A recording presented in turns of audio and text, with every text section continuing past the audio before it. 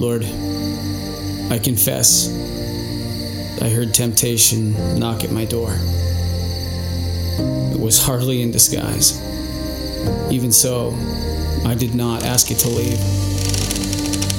I stepped aside, invited it in, and entertained it for a while, like the old companion it used to be.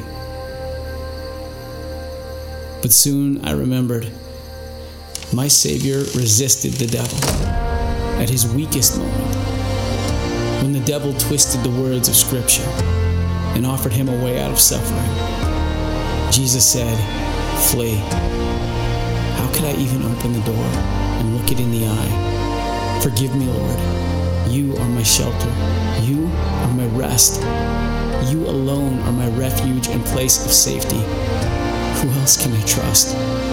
You are my God, and I will trust in you. You alone are my refuge. Amen.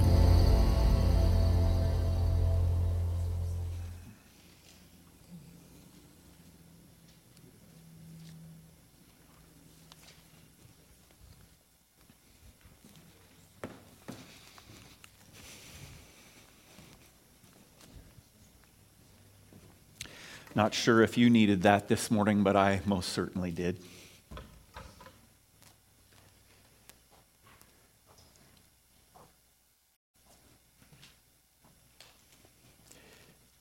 Great songs this morning, Bob.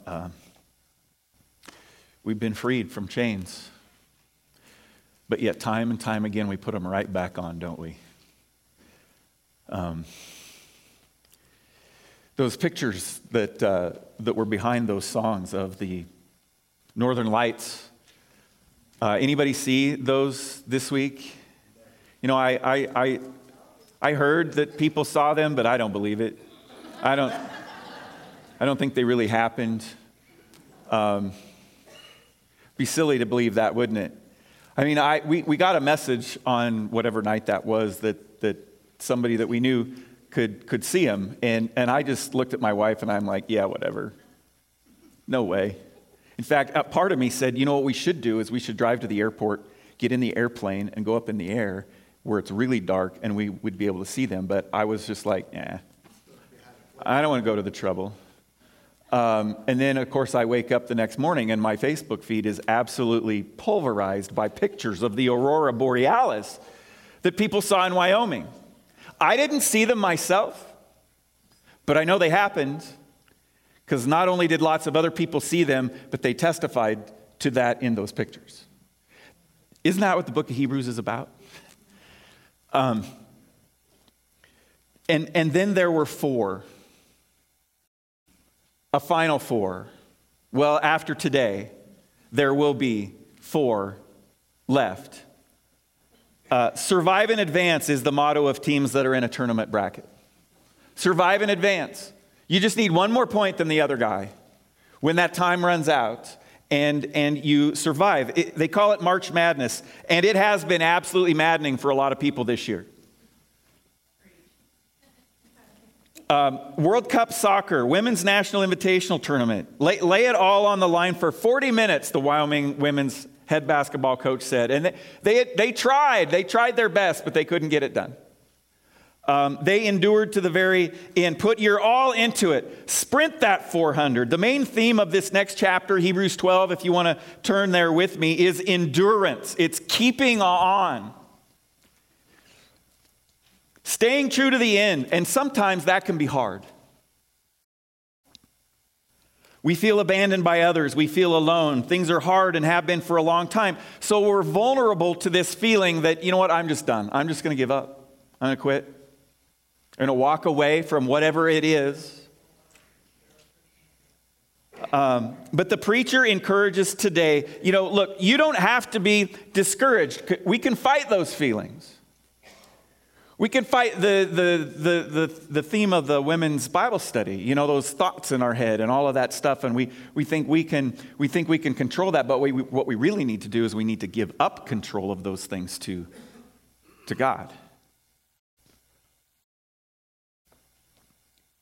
There are things that we can and must do, and there are 3 reasons that we can endure that are found in our passage this morning. That's Jesus is our greatest example, Jesus' love assures us, and Jesus' grace. Now, in sports and other kinds of contests, many competitors look up to others in their sport for inspiration, for as something to aspire to be as good as they are or even better.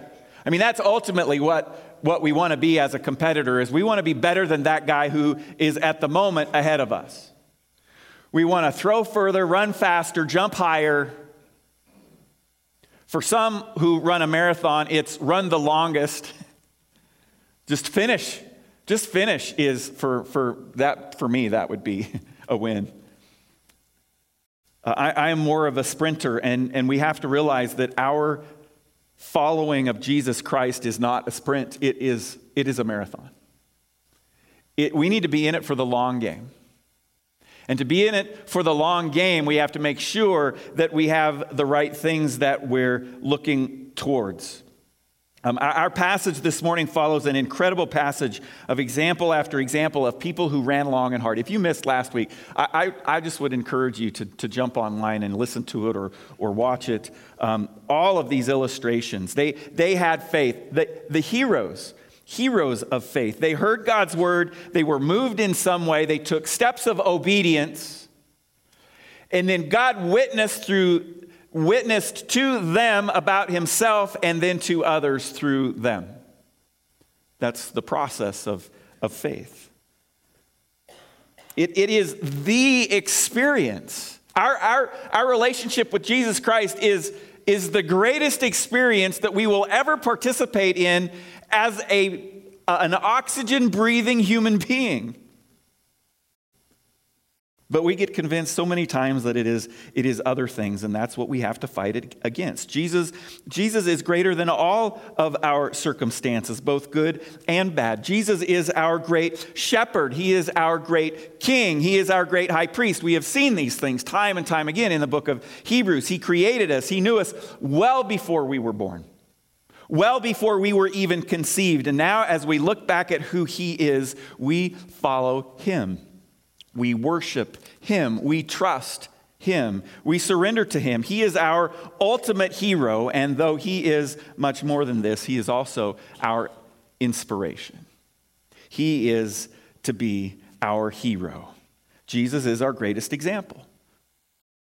Verse 1, Hebrews chapter 12. Therefore, just as he just got, that therefore is there because of all the people that he just listed. Since we are surrounded, in summary, by such a great cloud of witnesses, let us throw off everything that hinders and the sin that so easily entangles, and let us run with perseverance the race marked out for us, fixing our eyes on Jesus, the pioneer and perfecter of faith. For the joy set before him, he endured the cross, scorning its shame, and sat down at the right hand of the throne of God. Consider him who endured such opposition from sinners so that you will not grow weary and lose heart. In your struggle against sin, you have not yet resisted to the point of shedding your blood.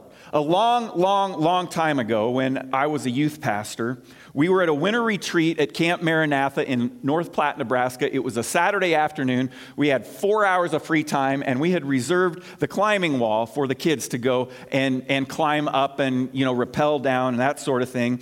And before anyone else ever tried, we took our oldest daughter, Cassandra, who was then like 5 or 6 years old. We harnessed her up, and we had her scamper up the climbing wall, got to the top. She leaned over like this, put her arms like this, and then fell backward, and the belayer caught her, lowered her to the ground, and then we turned to all of the other kids and said what? If a 6-year-old can do it, you can do it. We did that at Rimrock too. For 2 or 3 years, we would always haul Cassandra with us down to the rappelling rock. We would harness her up. She'd go off the edge. She'd get to the bottom. The kids would be, kind of shaking, and even some of the adults shaking and peering over that rock. And we would say the exact same thing. Look, if a 6-year-old can do this, then you can too. This is exactly what the preacher is saying to us this morning. He's saying, look at all of these winners. If they can do it, you can too. We got to look at all of these winners. We need to know that that's this great cloud of witnesses, these heroes of the faith, those who have gone before us. What great witnesses we have to listen to and study and read. It's exactly what Paul was referring to in Romans chapter 15, verse 4. For everything that was written in the past was written to teach us, so that through the endurance taught in the scriptures and the encouragement they provide, we might have hope. If those disciples, if those kids can do it, so can I. None of those heroes of the faith were perfect. They all failed in different aspects of their life, just like we do, which gives me additional hope.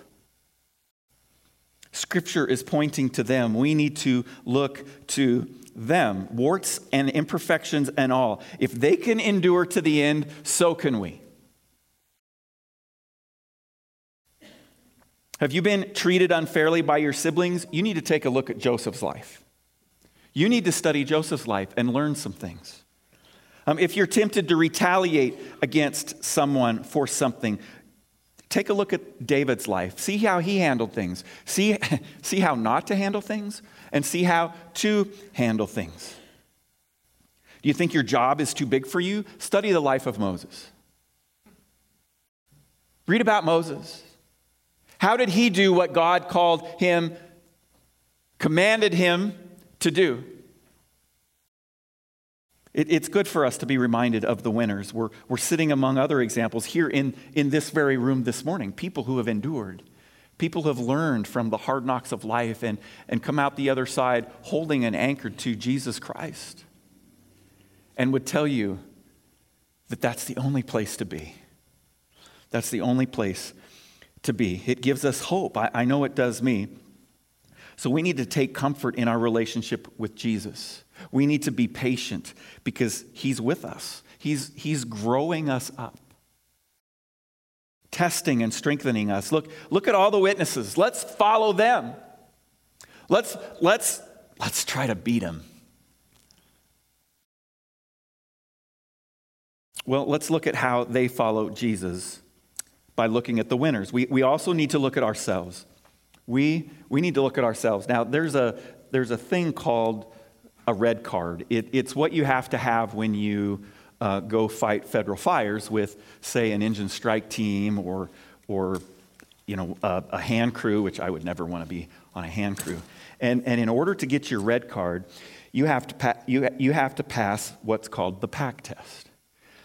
And in the PAC test, you have to carry 200 pounds, 30 miles in 30 minutes. Maybe I'm remembering that incorrectly. Oh, that's what it felt like. That's what it felt like. No, it's 45 pounds, 3 miles in 45 minutes. And so I have a pack here, and it's only 40 pounds.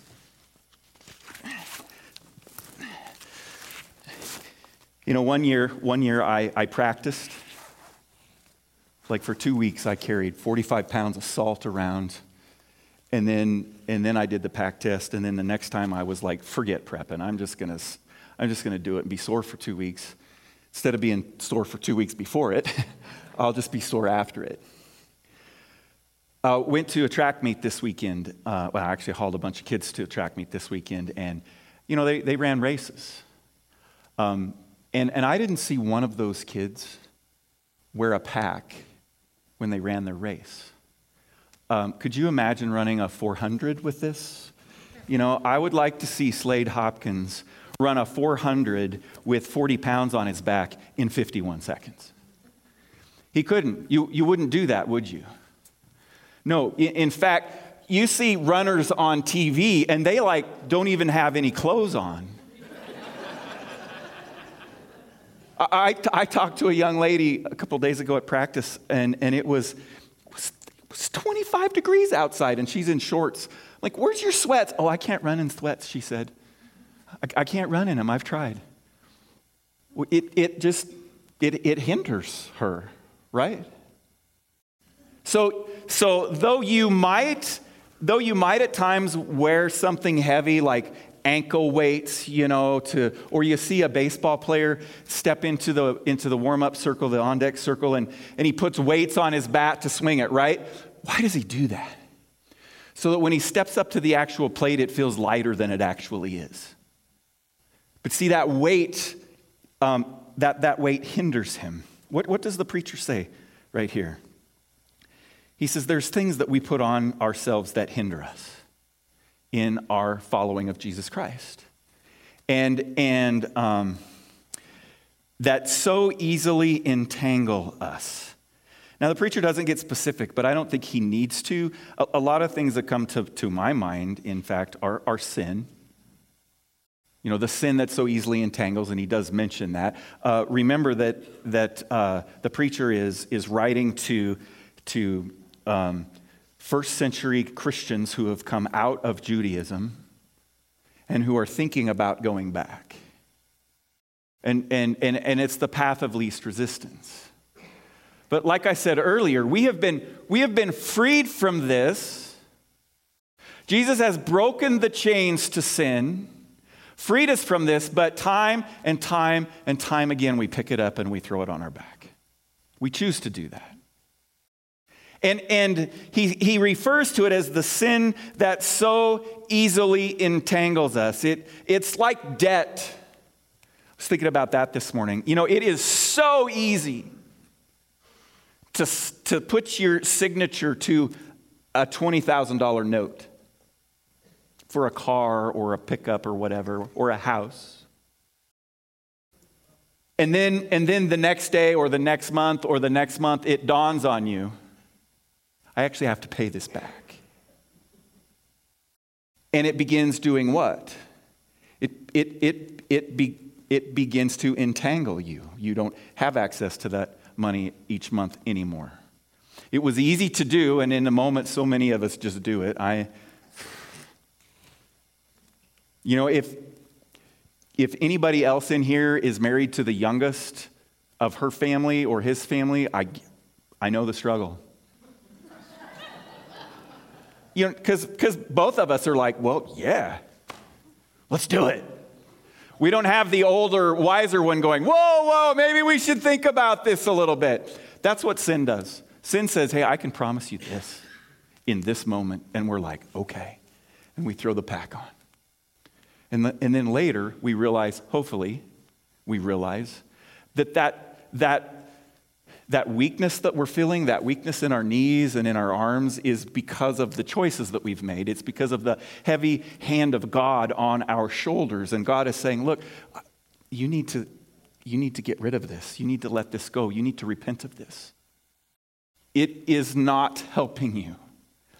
But we often want what we want, and we do it anyway. The preacher says, no, don't do this. Don't return to the old ways. Don't grow dull to the word of God. Don't grow dull in your relationship with Jesus. Faith, it is that very thing that enables us to endure, isn't it? Faith in what, though? Faith in faith? Faith in religion? Faith in the law and our adherence to it? No, it's faith in Jesus Christ, as these verses say, our pioneer and perfecter. The one who went before us and who brings us along.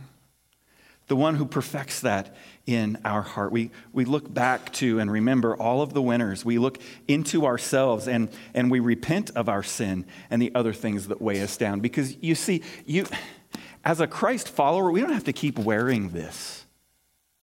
My shoulders are starting to hurt a little bit. I mean, if I tried to wear this the rest of the sermon, it might be good for you because that would last about 5 minutes. But see, here's the thing. I don't have to wear this. It is not a part of who I am. That's the way sin is in your life and in mine as a follower of Jesus Christ. We've been freed from that. And what we need to do is we need to let go of it. We need to repent of it. Now, I didn't practice this, so.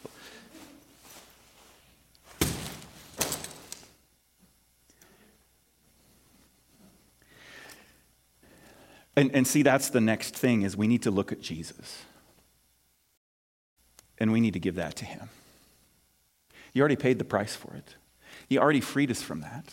We need to let it go. We need to give it up. We need to repent of it. When Jesus was here on earth, he himself lived by faith. His divinity and his humanity are one incredible mystery, aren't there? I mean, we hear it all the time. He was 100% human and 100% divine. What? I don't understand how that even works. I don't know. But the fact is that Jesus prayed tells me that he lived by faith. Jesus was tempted just as we are. Yet Jesus himself endured, didn't he? He stood against that sin. He stood strong against the devil's attacks, even when his body was physically the weakest. He stood against the devil's attacks. And how did he do that? What was his main weapon when Satan was trying to tempt him? Scripture. It's the Word of God. If Jesus goes there, that's where we need to go. And he endured way more than any of the heroes of faith. He ultimately endured the cross, the shame and suffering and the opposition of sinners, the passage says. And he even endured temporary rejection by the Father. We believe that he did those things. And so we look at him. John 3, 14, 15, and 16 says, just as Moses lifted up the snake in the wilderness, that spoke volumes to the people that first read this. So the Son of Man must be lifted up, that everyone who believes may have eternal life in him. For God so loved the world that he gave his one and only Son, that whoever believes in him shall never perish but have eternal life. We have to look at Jesus. It's our only hope of salvation. Now, none of us here today obviously have endured to the point of death, but Jesus did. Jesus refused to save himself. He was obedient to the Father all the way to the cross and the grave. Satan tried to get Jesus to leverage his deity for his humanity, and he refused. And it wasn't out of just sheer discipline. No, he went straight to the Word of God. Matthew 4, 1 through 4. Then Jesus was led by the Spirit into the wilderness to be tempted by the devil. After fasting 40 days and 40 nights, he was hungry. Understatement of the year, I think. The tempter came to him and said, if you are the Son of God, tell these stones to become bread. Jesus, you know what? If that were me, I'd be like, boom, bread. Because I want to win. I want to prove that I'm better than the next guy. But not Jesus. Jesus didn't do that. Instead, Jesus quotes Scripture.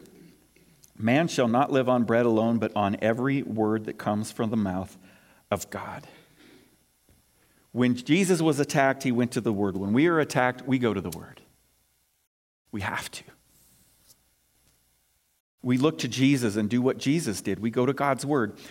2 weeks from today, we're going to be celebrating Jesus' conquering of sin and death on our behalf, the resurrection. And my hope for you is that you would begin now. My fear is that it's just going to show up and be gone, and we're not even going to have prepared ourselves for it. I just kind of get that sense in my own life. So let's really be intentional in the next 2 weeks about thinking and preparing our heart to worship and thank him. Let's surrender our heart to Jesus. Let's surrender our sin and our selfishness and our pride, our arrogance, our materialistic attitudes, our entitlement, our self-righteousness. Let's repent. Let's ask the Holy Spirit to reveal sin in our life that we have gotten comfortable with. Those respectable sins. When they come to mind, and even when we are disciplined because of them, that is an indication that God loves us, isn't it? Jesus' love assures us. That's number 2. Verse 5, and you have completely forgotten the word of encouragement that addresses you as a father addresses his son. And have you completely forgotten? It says, my son, do not make light of the Lord's discipline and do not lose heart when he rebukes you, because the Lord disciplines the one he loves and he chastens everyone he accepts as his son. Endure hardship as discipline. God is treating you as his children. For what children are not disciplined by their father? If you are not disciplined, and everyone undergoes discipline, then you are not legitimate, not true sons and daughters at all. Moreover, we have all had human fathers who disciplined us, and we respected them for it. How much more should we submit to the Father of spirits and live? They disciplined us for a little while as they thought best, but God disciplines us for our good, in order that we may share in his holiness. No discipline seems pleasant at the time, but painful. Later on, however, it produces a harvest of righteousness and peace for those who have been trained by it. Therefore, strengthen your feeble arms and weak knees. Make level paths for your feet so that the lame may not be disabled, but rather healed. What truth here, right? No, we are not perfect. Yes, we need corrected. But in his perfect love, the Lord straightens us out. He disciplines us. Are you being disciplined by the Lord? Praise God. Praise God, because if you are his child. He loves you so very much and wants what's best for you. God will always do what is right and just and best. He is holy, unlike us earthly fathers who make mistakes and do things sometimes out of selfishness or anger. God never does, ever. We can trust him completely. If there's something going on in our life that we don't understand, we need to look to him and have him explain it to us or help us see.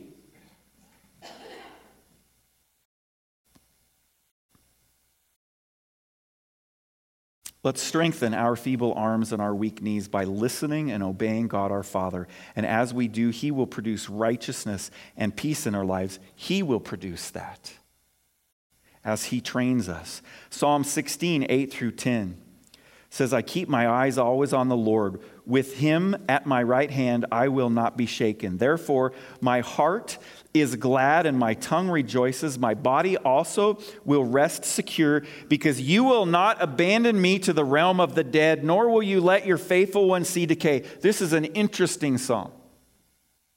Written by David, but it's not talking about him. And I don't know if he got it when he wrote it. That's talking about Jesus Christ. David saw decay. All the others who went before saw decay, but not Jesus.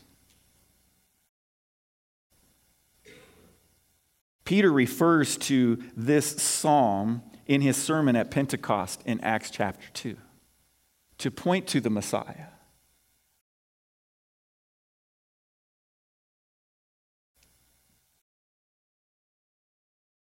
David certainly isn't speaking of himself.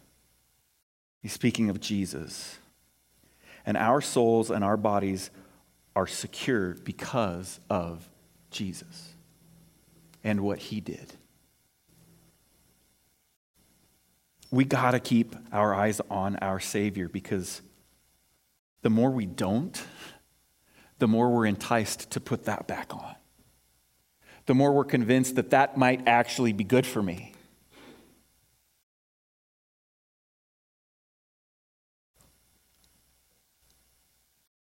Peter was a winner. But something that we can learn from his life very clearly is that when you take your eyes off of Jesus, you start sinking. It was a literal experience for him.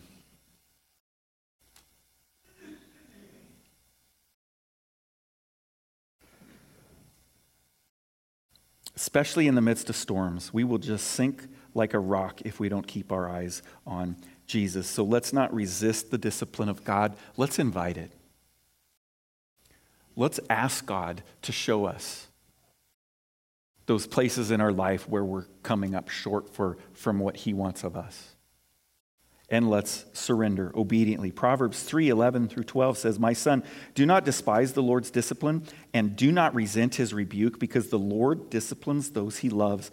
As a father, the son he delights in. The result of discipline is a straighter path. It's stronger knees. It's a stronger character. It's more endurance and, of course, greater trust and faith. It's like the coach saying, it's like a basketball coach saying, hey, get your hands up.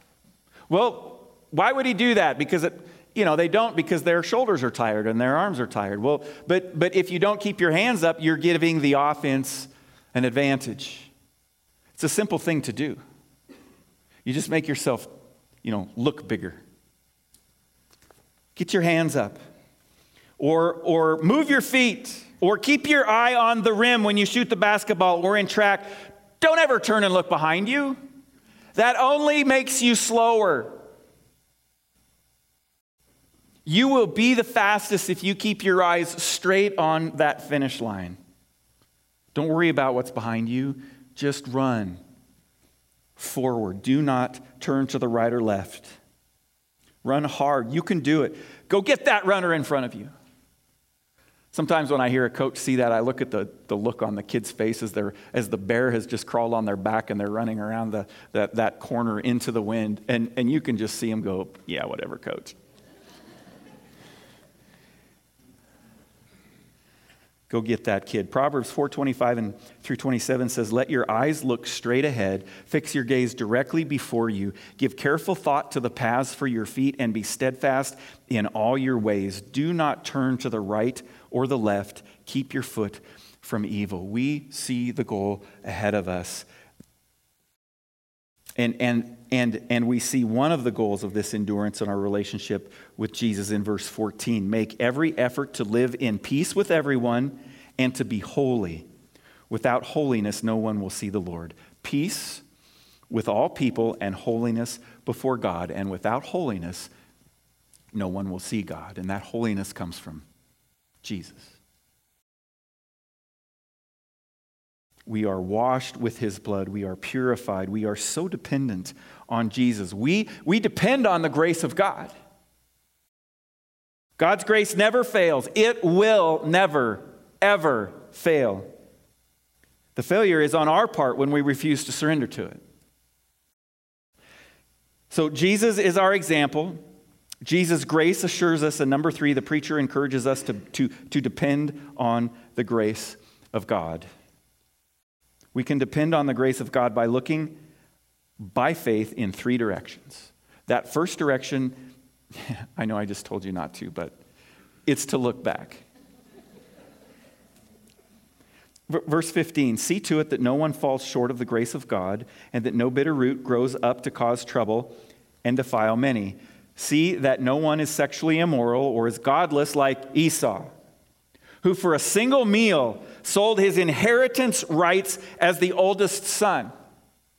That split second, in the moment, selfish, I want this right now decision that he made affected the rest of his life.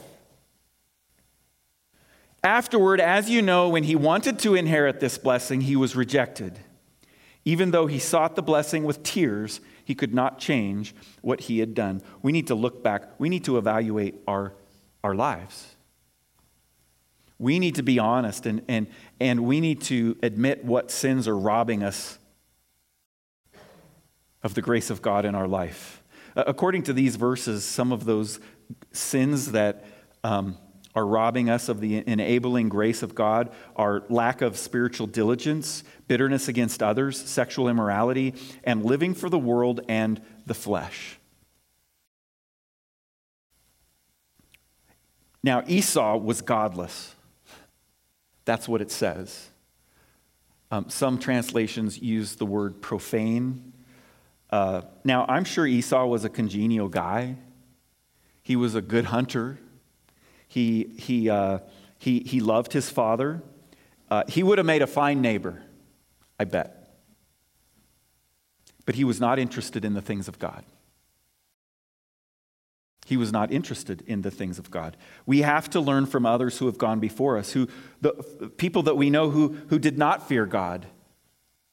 We can see it in their lives. Not in a judgmental way, but we see the factual evidence that happens in the lives of people who do not fear God, who are godless. See how their lives end. Observe their lack of joy and peace and learn from it. Don't Sell your eternity for the lies of the present, which is what Esau did.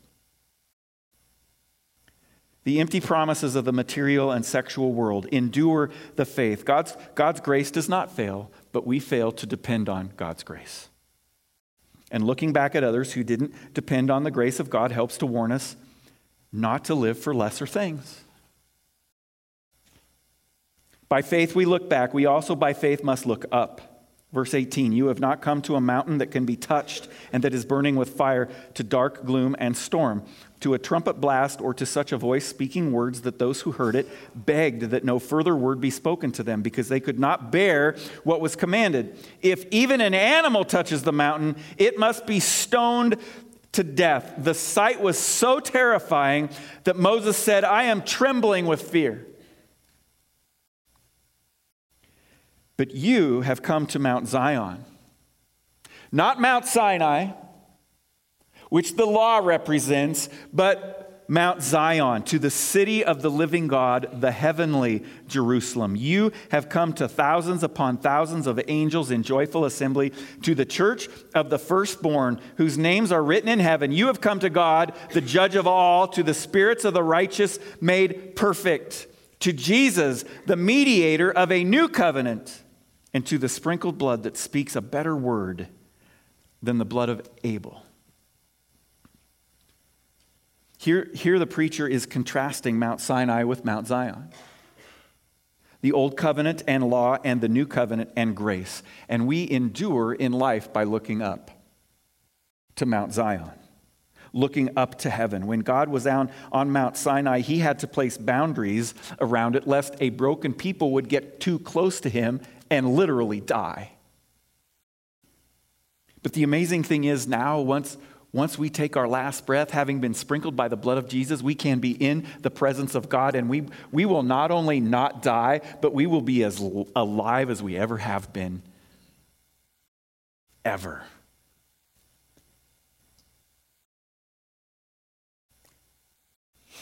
We have been made perfect by the blood of Jesus.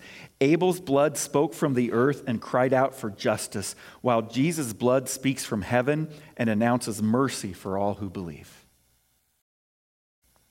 Abel's blood made Cain feel guilty as well as it should have, and it drove him to despair.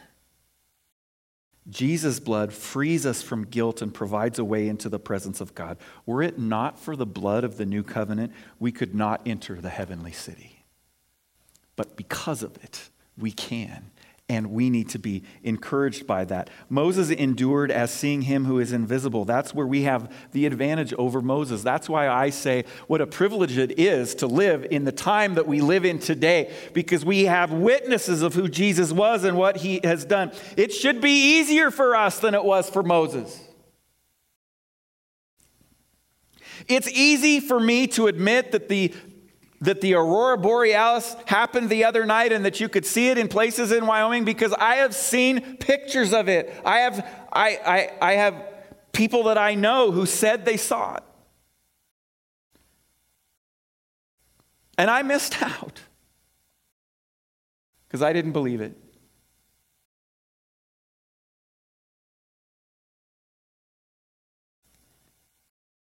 When we are in Christ Jesus, our sins are forgiven. We are made new. Our names are written in heaven. Jesus is our mediator. He is our great high priest. He is standing between us and God. And God sees us through the blood of Jesus. Wow, we look up. Seek first the kingdom of God, and all these other things will be taken care of. In faith, we look back at not what to do. In faith, we look up to Jesus, up to heaven. And finally, in faith, we also look ahead. See to it, verse 25, that you do not refuse him who speaks. If they did not escape when they refused him who warned them on earth, how much less will we if we turn away from him who warns us from heaven? At that time, his voice shook the earth, but now he has promised, once more I will shake not only the earth, but also the heavens. The words once more indicate the removing of what can be shaken, that is, created things, so that what cannot be shaken may remain. Therefore, since we are receiving a kingdom that cannot be shaken, let us be thankful and so worship God acceptably with reverence and awe, for our God is a consuming fire. We create things, we control things in our life that we think give us security, that we think give us happiness and joy and all of that. And those are the things that God will shake and do away with. That's the scaffolding that we put up. And the shaking that God is using is an attempt to break down all of that junk that we don't need in our life, so that we have the one thing that cannot be shaken.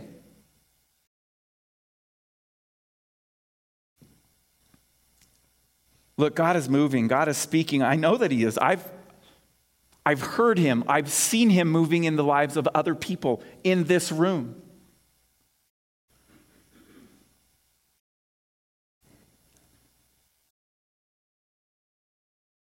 Your testimonies bear witness to the fact that God is moving, so we better listen. We need to listen. God shook things at Mount Sinai, and when people refused to listen, He judged them. And He's shaking things. He's shaking our world today, isn't He? He's tearing down the scaffolding that we've put up. Those attempts to find purpose and take control, but they won't hold. It won't work. This shaking quotation comes from the book of Haggai, chapter 2, verse 6. This is what the Lord Almighty says: in a little while, I will once more shake the heavens and the earth, the sea, and the dry land. The closer we get to that time, when God will shake the heavens and the earth and the sea and the dry land, we will see more and more shaking. And our response should not be that of fear, but of faith. It should draw our eyes more to heaven and more to Jesus than the things around us. I mean, if the last 3 or 4 years haven't shown us that everything around us is up for grabs, what hasn't?